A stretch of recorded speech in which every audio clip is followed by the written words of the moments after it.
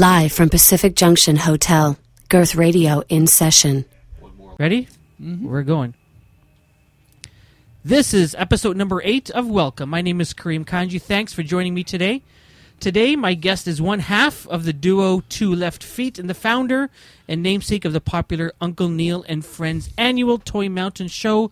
Please welcome Uncle Neil Hayden. Where's the fanfare? All right. Sounds good. Thanks for coming in. How you doing? Thanks for having me. Yeah, it's a pleasure. How you doing these days? If I was any better, I'd be you.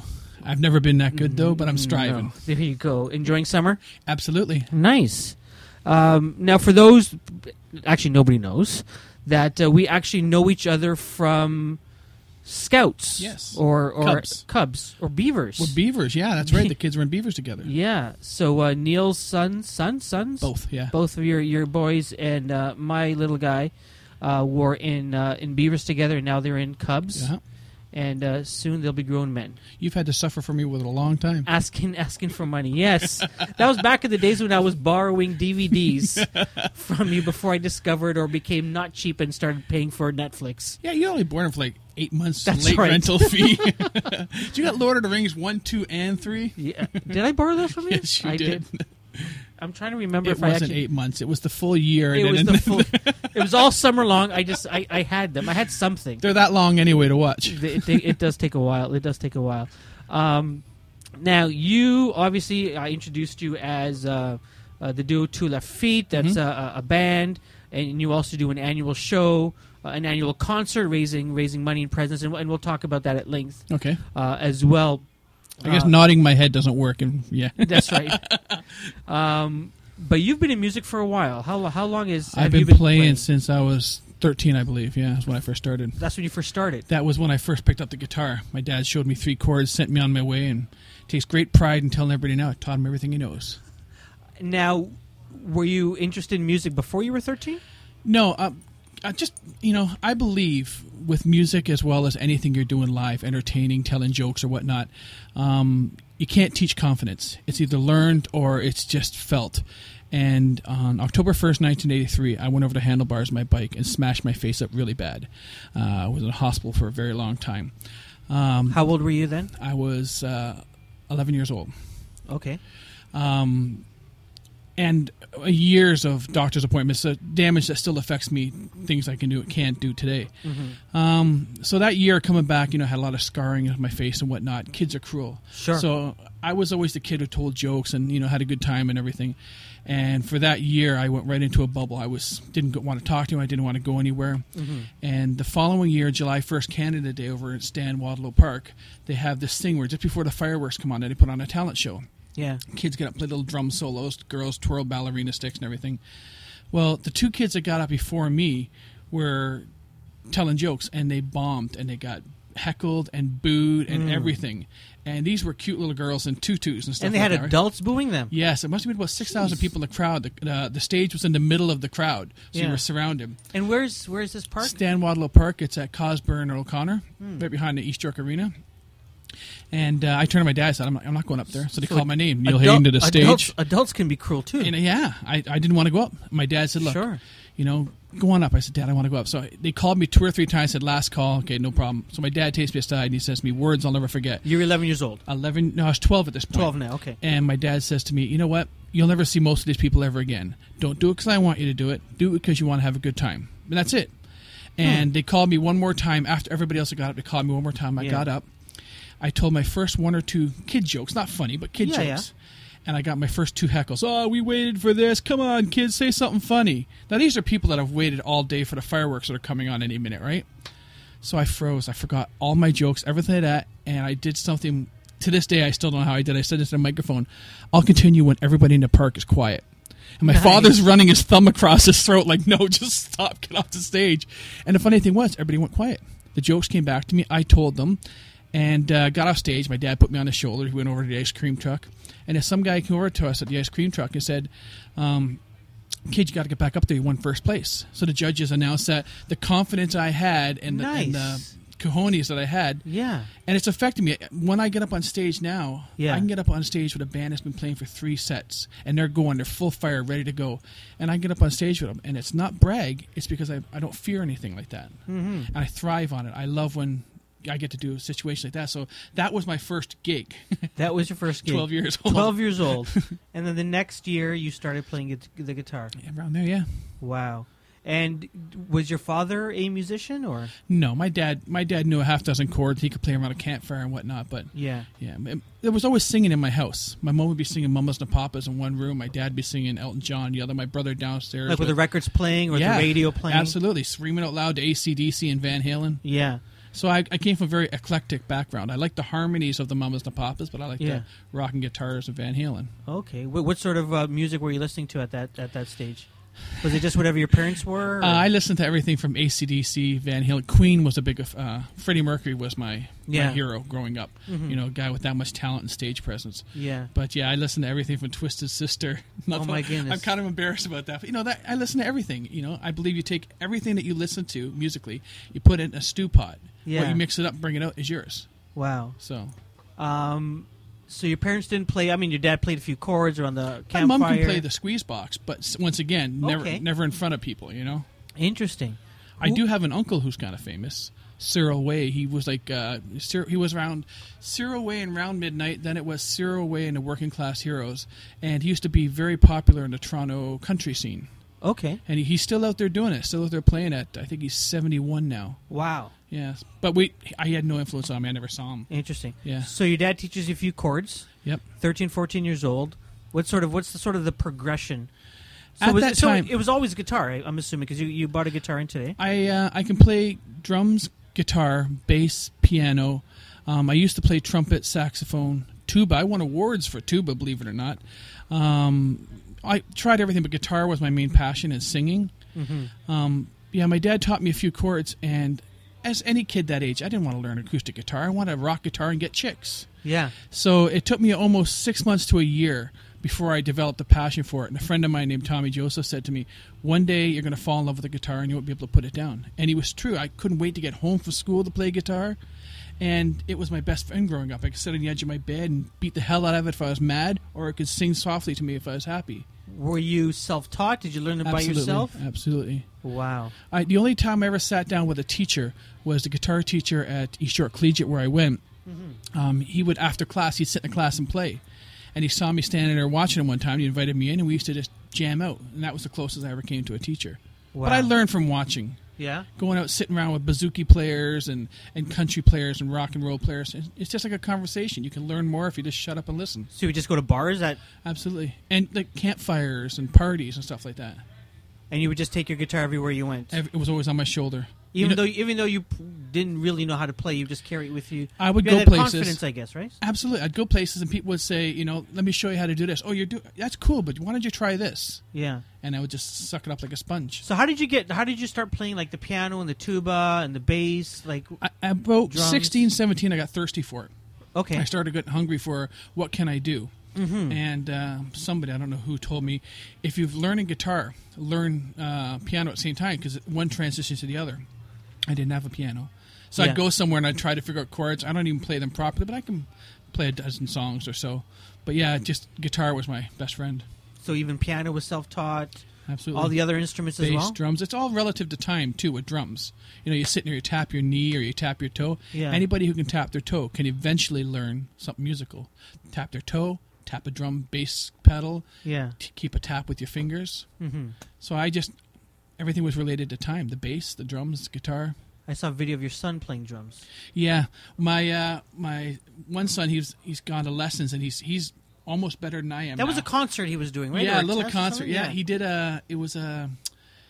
he goes to Lippert School of Music, and they teach for a full year. Okay. And at the end of the school year, they all put on a little performance. Some kids play violin, and they play Bourrée and E minor or something like that. Yeah. Yeah. Well, he got to compose his own. That was all written by him. No way. Yep. The drum teacher sat down. So your son can write music. Can you Right. write music? Yes. So you can. So you learned that. Yeah. Okay. Yeah, that was, picking up guitar magazines and enough, and there'd be tablature inside. I don't know if you know what tablature is. No. It's kind of like sheet music, but it'll tell you that you put your fingers here, you bend the string here. Okay. So I started learning from that, and then I started discovering, wow, I can transpose what I've written onto a page. Oh. But I took trumpet and trombone and tuba in school. Okay. So I learned So to you note learned how read to- from there. Okay, and is it the same with? It is. It's absolutely the same. Okay. 5 lines, 4 spaces. But the thing is, I stopped writing. Stopped using music or reading tablature because I started writing my own songs. Okay, And if I couldn't listen to a radio and pick up a Led Zeppelin song, then I just shouldn't be playing it anyway. interesting. So I started writing my own songs. Yeah. And why do I have to learn notes for that? So it's like a bike. I could probably go back to it, but I haven't written tablature or note music in 10 years. Wow. I've written about 8 CDs worth of music, though. Okay. Now, did you sort of? How old were you when you started writing your own stuff? About 17, 18, I believe. Mm-hmm. And it was all "My Girl Has Left Me" and "Times Are Hard" and all those 17-year-old blues, you know. Yeah. At the start, I started taking songs. I'd use like a Stairway to Heaven, and I'd use exact chords with my lyrics. Okay. Moody Blues, Nights in White Satin, My Friend Named Jim, you know. Yeah. And that's how I decided, you know, I can make my own music. I just gotta figure it out for myself. Did you record anything? I did nothing anyone will ever hear. Okay. All right.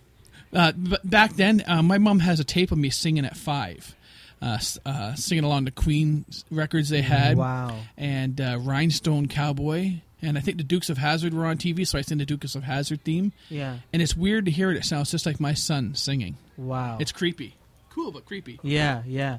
I need you to make out with that mic, eh? So when you Am I getting too far back and forth? everyone's going to start complaining. I can't hear the guy. That's Is this better? That's better. Get that other guy out of the studio. I'm sorry, I just usually have too big a mouth. Yes, that's what she said. All right. Oh, wow. Did you You're within striking distance, you know that, right? Did you end up like playing with any bands, playing any gigs like in bars or anything like that as you were growing up? I started hanging around with musicians, and Okay. they'd be doing something, and I'd go check them out in their studio before they go on stage, and they'd say, hey, come sing a couple of songs with us. No way. And then when they'd be playing live, Yeah. I'd get invited up on stage, and it was earth-shattering for me. It was like all of a sudden this whole world opened up for me. I can take something I feel so strong about, and like music's universal language, and I Yeah. can share it with all these people. And I look out, and my drug, I've never done drugs, my drug is seeing smiles on people's faces that Yeah. I've done. Yeah. I'm having a good time, wanting to have a good time with me. Yeah. If there's a guy in the front row with his arms crossed looking at you like, Yeah. you're not going to impress me, I'm going to kick you. You're going to get it. You're going to get it. Nice. So that's always been my drug. Yeah. Who'd you? Anyone notable that you played with? Whether it's notable for you or people that Met Jeff Healey a couple of times. yeah. Um, Did you ever get to play with him? It's my biggest musical regret ever. His wife came up to me after I'd met him the second time and said, Jeff wants you to go up on stage and do a couple of songs with him. And I chickened out. Oh man. My biggest regret, because it was only about 3 years later that he passed or something like that. Yeah. But what it was is he was such an icon for me growing up. For sure. I looked at him like most people looked at Bruce Lee of their icon, their era, and it was like there'll never be another Bruce Lee, there'll never be another Jeff Healey. So I watched him not like he was another musician. I just couldn't take my eyes off him when I watched him play. Rick Emmett, well, I didn't get a chance to get to play with him, but what a great guy. So I've met probably 20, 30 musicians, but those are the two Canadian icons that really just grabbed you by the boo boo. I remember you telling me a story about Jeff Healey. I don't know if it was the first time you met him or you met him and he said something about his wife. Oh, Yeah, he had a great sense of humor. Yeah. The first time he walked by me, I was in his bar, Healy's, the first Jeff Healey's bar, and he walked by and I was kind of like, oh my God, there's Jeff Healey. So your natural reaction when he walks by is, oh my God, Jeff Healey, how you doing? But you can't do that to a blind guy because you scared the shit out of him. Right? Yeah. So his wife saw me just staring at him, right? Yeah. And I mean, she's a beautiful lady. Christy, I think her name is, if I remember correctly. And she came up to me. She said, do you want to meet him? I said, oh, my God, do I? So she brought me over to him and said, hi, this is my husband, Jeff. Jeff, this is Neil. And he talked like this, man, and really quiet. And, and he looks at me and says, I got a question to ask you. I said, yeah, ask me away. He says, does my wife look hot tonight? Because I can't tell. I said, I didn't know what to say. Like, is he pulling my chain? I said, she's lovely. She's beautiful. She gives him a little slap on the arm. She says, Jeff. And he goes, what about her boobs? How are her boobs? And then I noticed he was messing with me, but just that kind of guy, just one of those kinds of guys. I felt better for having met after I left him. Yeah. What was it about his playing that really attracted you? not only because he was playing it completely different than everybody else across his lap like that. Yeah. Not even the fact that he was blind. It was the fact that he was doing things that nobody else had done. Okay. The guitar can only be played so... When Jimi Hendrix came along, he turned guitar playing on its head. Everybody's like, oh my God, distortion and whammy bars. Mm-hmm. And then you got a guy like, Eddie Van Halen comes around 20 years later, and he turns it on with finger tapping and false harmonics and all that kind of stuff. Jeff Healey was doing something nobody else was doing. And I remember seeing him one time, and he was playing with his left thumb. And he was pitch-bending notes that I can't pitch with 3 fingers on my left hand. What does that mean? It means grabbing a string and just pushing it up so it goes, whoa, that kind of thing. Yeah. And I was watching him do it, and I'm like, how does he know where to go to? I always have to look at the neck and cheat. Yeah. And the very first time I ever heard Jeff Healey, a buddy of mine played his song Confidence Man or Seed of Light, I can't remember. Okay. And he played it to me, and I said, who's this? And he said, I'm not going to tell you. I listened to the whole song. I said, holy crap, that guy's good. Who was that? He said, Jeff Healey. I said, never heard of him. He said, plus he's blind. Now, if he had told me first, I would have gone, oh, he's good for a blind guy. I would have already had that in my head. Yeah. But I watched this, and this guy's blind? So when I saw him play, he just... If I watch you play, I could kind of figure out what you're doing and either follow along or copy you. Sure. It was just mind-blowing. It was like watching someone play the piano while standing on their head juggling. You know what I mean? So my admiration for him, and he never talked anybody down. So his personality was huge there, too. Yeah. I remember him. I mean, I remember his hits, Angel Eyes. Mm-hmm. Can You See the Light? Can you see the light? And then his Beatles... While My Guitar Gently Weeps. That I had never heard the Beatles version, but that is my favorite version. Really, of the song. Yeah, it's just amazing. It takes a lot of guts to take a song that's written by the Beatles, and the guy who's playing lead on that song is Eric Clapton. Right? Okay, you didn't know that? No. So Eric Clapton originally, on the Beatles song. Okay, and it's doing at the time the first one ever to kind of do a weeping guitar, the wow wow, like a sad song of the guitar. The guitar's telling the story of the lyrics. Yeah, and to come along with the balls to come along and say, I'm going to do that song. One of the most famous guitar players in the world with the famous band in the world. And he called up George Harrison, and he said to George Harrison, "Do you mind if I do the song?" George says, "Fine. Send me the tapes. I'd love to hear it." Okay. He sent it to George Harrison. George Harrison sings the background on it. Will I look at you? No. And they became friends. Wow. Yeah, so, I mean, he had the stones to do it, and I don't think anyone else could have gotten away with it. Yeah. Because he was playing, and people were just like, wow, it's just phenomenal. That's amazing. That's really, really good. And you met Rick Emmett? Yes. Yeah? Any Rick Emmett stories?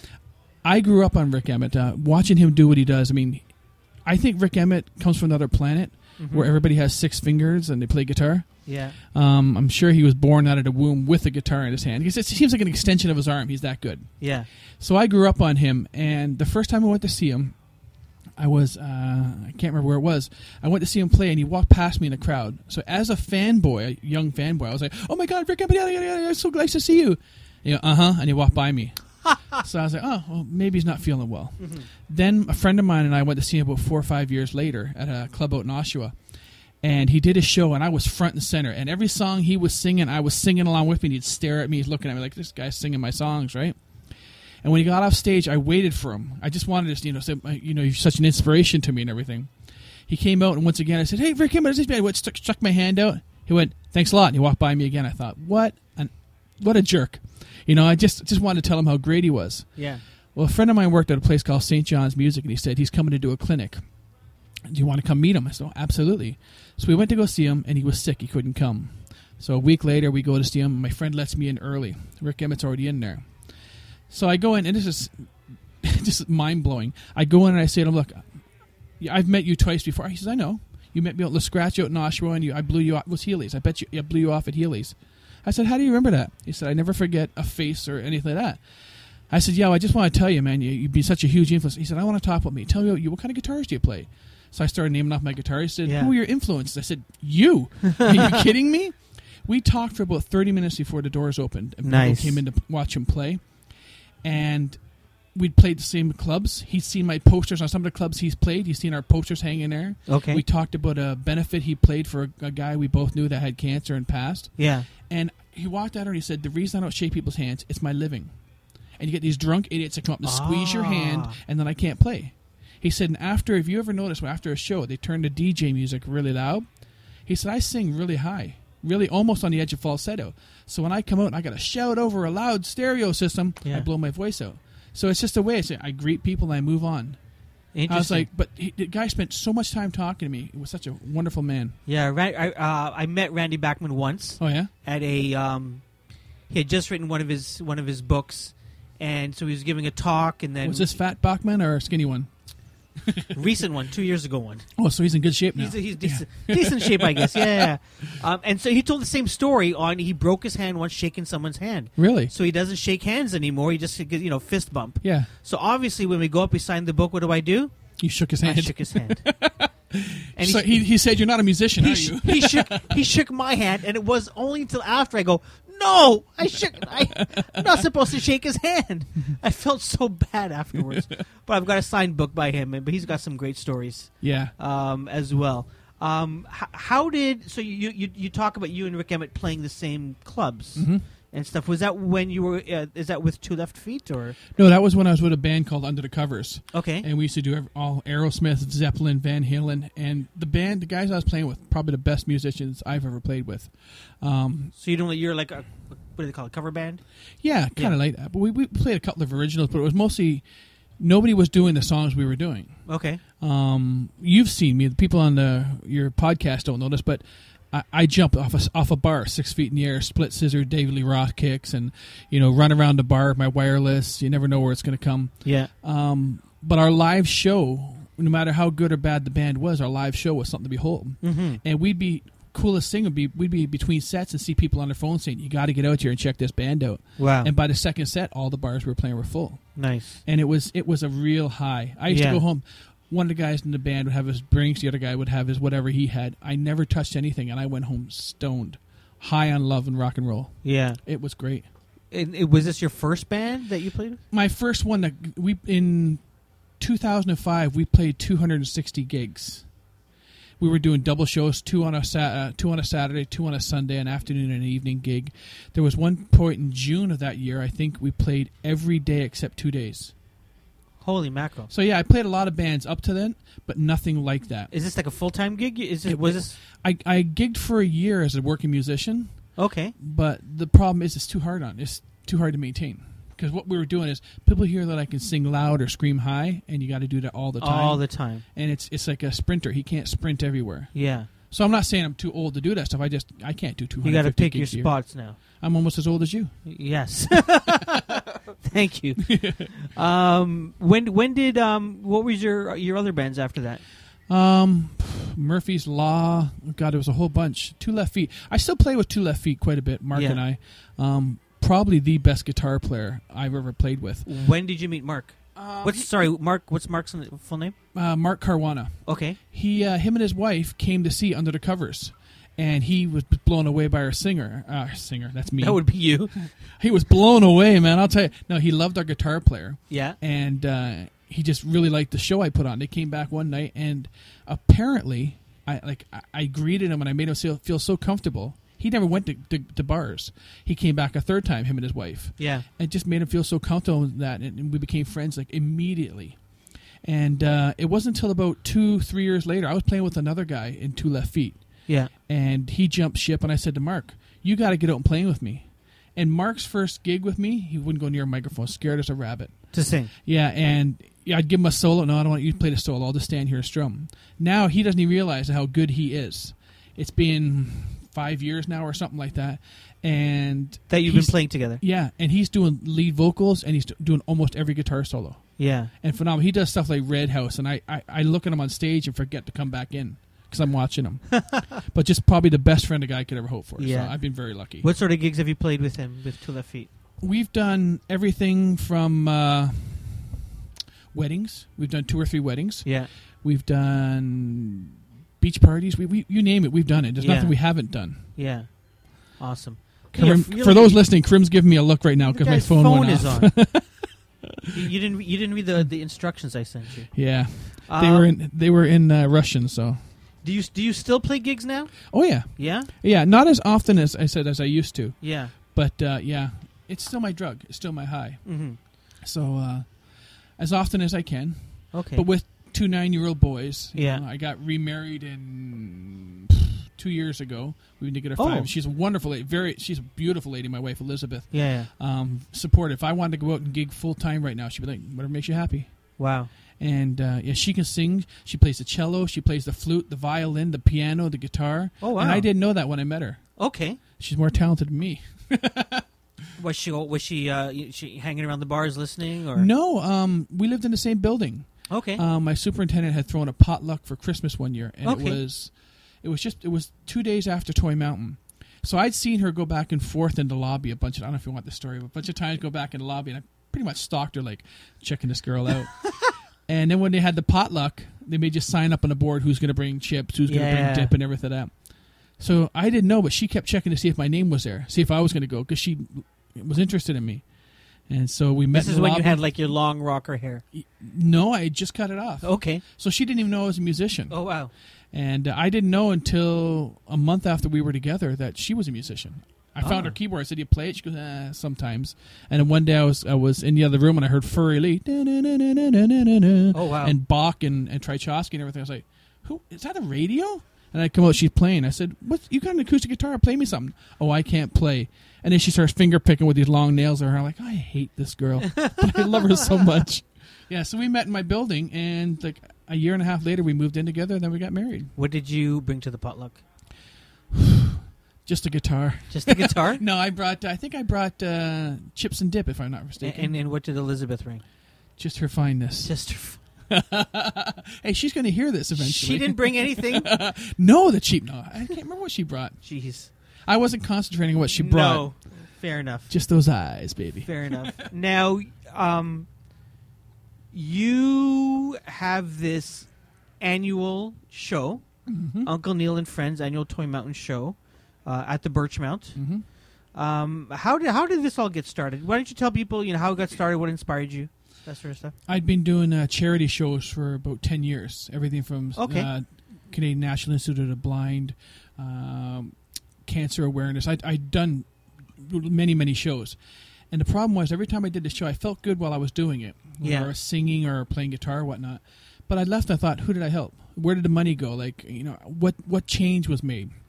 So I kept thinking to myself, I want to do something, but it was just couldn't think of it. And I was painting in a building in their garbage chute.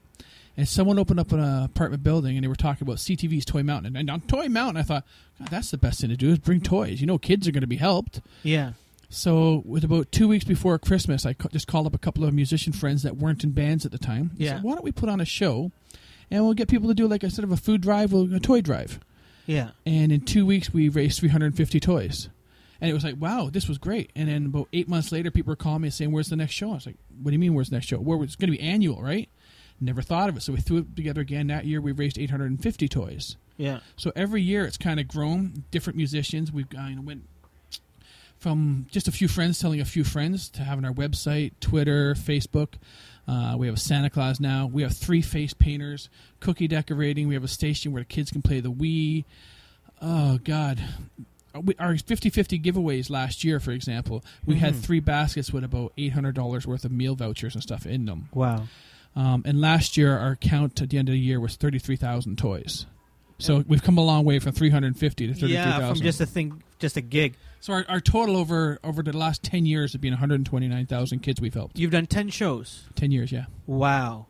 That's amazing. You know what? It's really not, because I've met people on the way, such as yourself, and I know this is your show and whatnot, but people that just are good-hearted. You can joke with and everything like that, and you can see right through. There's no bullshit. Yeah. And everybody's got some good in them. And if they believe in something, there's nothing someone won't do. Yeah. And, I mean, when I first started doing it, I was having musicians that were like, I just want to be on a big stage. And there were people like, can I get myself on the news? And I had to drop sponsors because his logo has to be bigger than my logo or less than my logo on a poster. Yeah. And you wouldn't believe some of the stuff I've gone through. But along the way, you've met people like, I don't even want to be on the news. I don't care. Don't even recognize me. Let me donate this. Yeah. Because people donate more than just their toys. Sure. Lon McQuaid donates gear for the show. We got amazing. people that set up drop boxes all over the city. We have the barrels that Salvation Army will use at a toy drive. Okay. It's like a tub, like a wine barrel. we had our first year, we had one of those, and it filled up. I was like, this is a great idea. And then another company went from Herbal Magic having one. Last year, we had 46 barrels, all as far as Brantford, Hamilton, all the way over to Oshawa, Keswick, everywhere, Scarborough. Amazing. Yeah. So people are looking for something to do, and if I was to say to them, "Here, give me some money," Yeah. first of all, nobody has money at Christmas time. I don't. Yeah. Second of all, where does my money go? Yeah. Prove it to me. Let me see where the numbers are. Yeah. But the third thing is, a kid's going to get a toy. Who doesn't want to help a kid? Yeah. We had trouble one year. I had to go speak at a school, and the school wanted to set up a collect from the home rooms so you can raise the most. Sure. And they said, come talk to the parents. And I went out there, and the whole auditorium was mostly Korean and Tamil and Sikh. And I started talking, and I seen they weren't listening to me at all. They were talking to each other. They had no interest in what I was saying. Sure.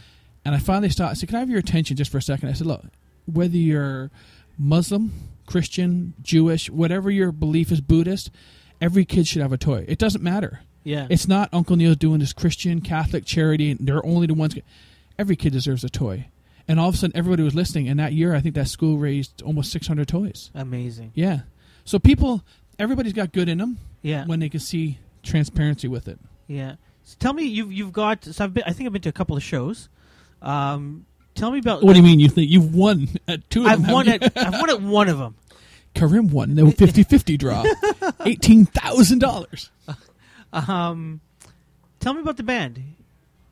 The Toy Mountain House Band. Yeah. Some of the guys I played with over the years, it's the same as with the sponsors. There are some guys that get up there, and they're not a good fit. They get up and they talk in adult language, and you got kids at the show. You know, how you assholes doing out here? Like, what are you doing? Or guys that get up there and this is their chance to say what they wanted to say for a long time on the stage. Yeah. So I've had a couple of meatheads over the years, and a lot of the times it's not the best musicians I've ever played with. Yeah. But their family. Yeah. I would rather get up on a stage with someone like yourself, who's a good friend of mine. Yeah. Get up on stage with a friend and look over, and if there's a mistake, we smile and we laugh it off. To me, that's my treat to myself, because now it takes 9 months to set up the show. At minimum, 9 months to set up the show. And you would think I'd enjoy the show. Honestly, I don't. It flies by like that. We're there at 7 o'clock in the morning. We leave at 7 o'clock at night. It's a very long day. But by the time I get on stage for those 2 hours, I blink and it's gone by. Yeah. But I do remember I've looked over at my buddy over there, Tony, on a harmonica. We've had a laugh. And you know, just it doesn't have to be the best musicians, though some of them are friggin' phenomenal. Yeah. So, yeah. And I've just accumulated these friends over the years. And people I call them my family, the Toy Mountain family. You've always got these 3 students that come up and play horn or something like that? Last 2 years, we've had 3 students, Left Harris, Francesca, and John. And they're from Mark, my 2 Left Feet duo. He's a teacher, and they're from his school. Oh, okay. Earl Haig. So Lefty just won the Musician of the Year award or something like that. These are some talented kids. And we usually throw them a couple of songs like I Feel Good by James Brown or 25 or 6 to 4 by Chicago.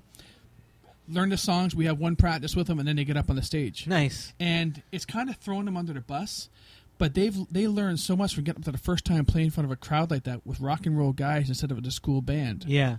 We've had other horn players before that, but they move on to school. We got some different kids. Yeah. So it's giving kids a chance to help kids. Nice. And we're all big believers in that. So now that your son plays drums, is he... One plays drums, the other one's singing his ass off, and he's dying for me to teach him guitar. Yeah. The only thing is his hands right now are really too small for the guitar, so okay. Have patience. It's coming. So I'm building my own little band. Are they going to come on stage? Someday, yeah. Yeah?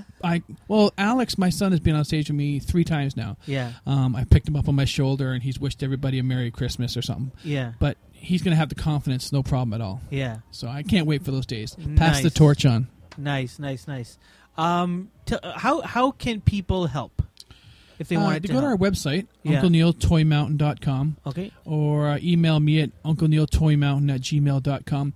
We're looking for help in any way. Set up a Dropbox. Bring a toy. Come to the show. It's 2 hours out of the entire year to share the Christmas spirit for the helpful kid. We have all those activities at the event where kids can come watch music. We got superheroes. We got Wolverine, Batman, Wonder Woman. We got a lady who's Wonder Woman who's got us 5 new sponsors this year. Amazing. Just an amazing lady. Her name's Elizabeth Headley, and the things she has done for this show, only have met her once before. Yeah. And so we got lots of things for the kids to do at the show as well. So give us suggestions. Someone might say, have you ever thought about having a Santa Claus? Oh, my God, now we got a Santa Claus. We got a photo booth there. Nice. Where you come and you get as many pictures as you want taken with your family, and then they send you home with prints of them free. Wow. And there's a guy, he doesn't have toys to give, but he's got, making people happy at our show. Yeah. So we're looking for people to bring toys. We're definitely in need of new sponsors. Yeah. Not that our old ones are going anywhere, but things change over the years. People in that line, I'm the person that decides who gets the toys at such and such toy place, moves on or whatnot. So we're always looking for places to donate toys, time, talent, any other resource. We'll take what anyone can offer. Nice. Now we're going to play a tune. Okay. Later, but before we get to that, I got some quick rapid fire. I'm taking too long. Sort of questions. No. This is good. This is good. Okay, so I'm gonna it'll be like red or blue. What's your favorite color? That sort of stuff. Black. Black. Obviously, rock and roll, right? Okay. It hides the weight. You ready? Shoot. Fear or revenge? Fear. Ferrari or lawnmower? Lawnmower. Neil Young or Neil Diamond? Neil Diamond. Oh, damn. I said that on purpose for you. Lead guitar or bass? Lead guitar. Beatles or the Rolling Stones? Beatles. That was quick. Very quick. Yeah. I'm a Beatle maniac. Nice. What song you want to play? I was thinking about doing Bridge Over Troubled Water just because it's something nobody would expect from me. What would people expect from you? Wow! Hey! That kind of stuff. All right. Why don't we get set up? And you can do Paul Simon. Art Garfunkel. Proud. Oh, Art Garfunkel? One of the two. See, this is the problem. You listen to too much Neil Young. That's At least I listen to Neil. People say all the time, do you ever play a Neil Young song? I say, he never plays any of mine. I'm not playing any of his. Okay. All right, here we go. Here we go. This is Neil Hayden playing Art Garfunkel's Bridge Over Troubled Water.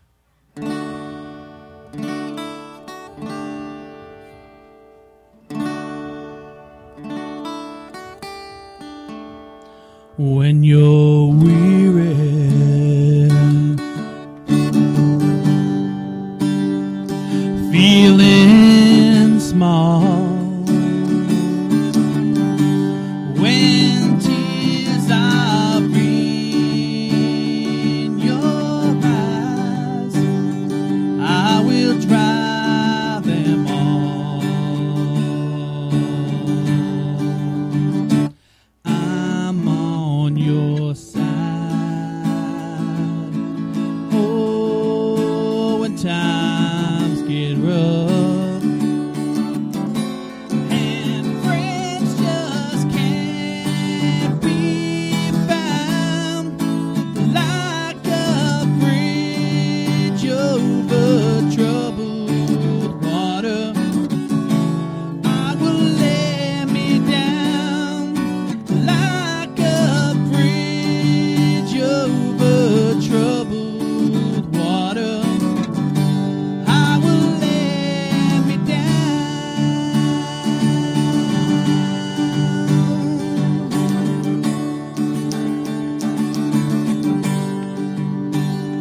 When you're down and out, when you're on the street, when evening falls so high, I will comfort you. I'll take your part. Oh,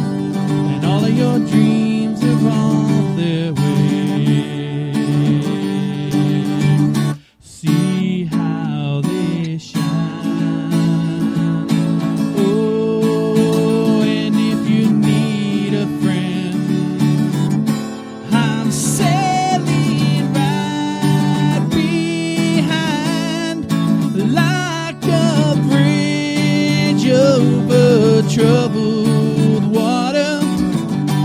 I will lay me down like a bridge over troubled water.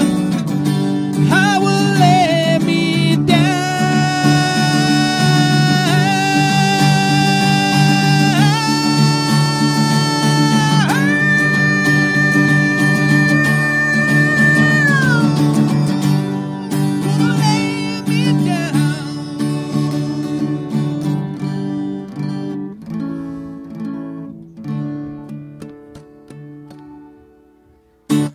There you go. Thank you so much, man. Thank you. That was awesome. Go to UncleNeilToyMountain.com and see how you could help out a great cause. Neil, thank you so much. Thank you for having I me. appreciate it. Take care. Thank Thank you you. guys for joining us, and we'll talk to you next week. Bye-bye. Thank you, man.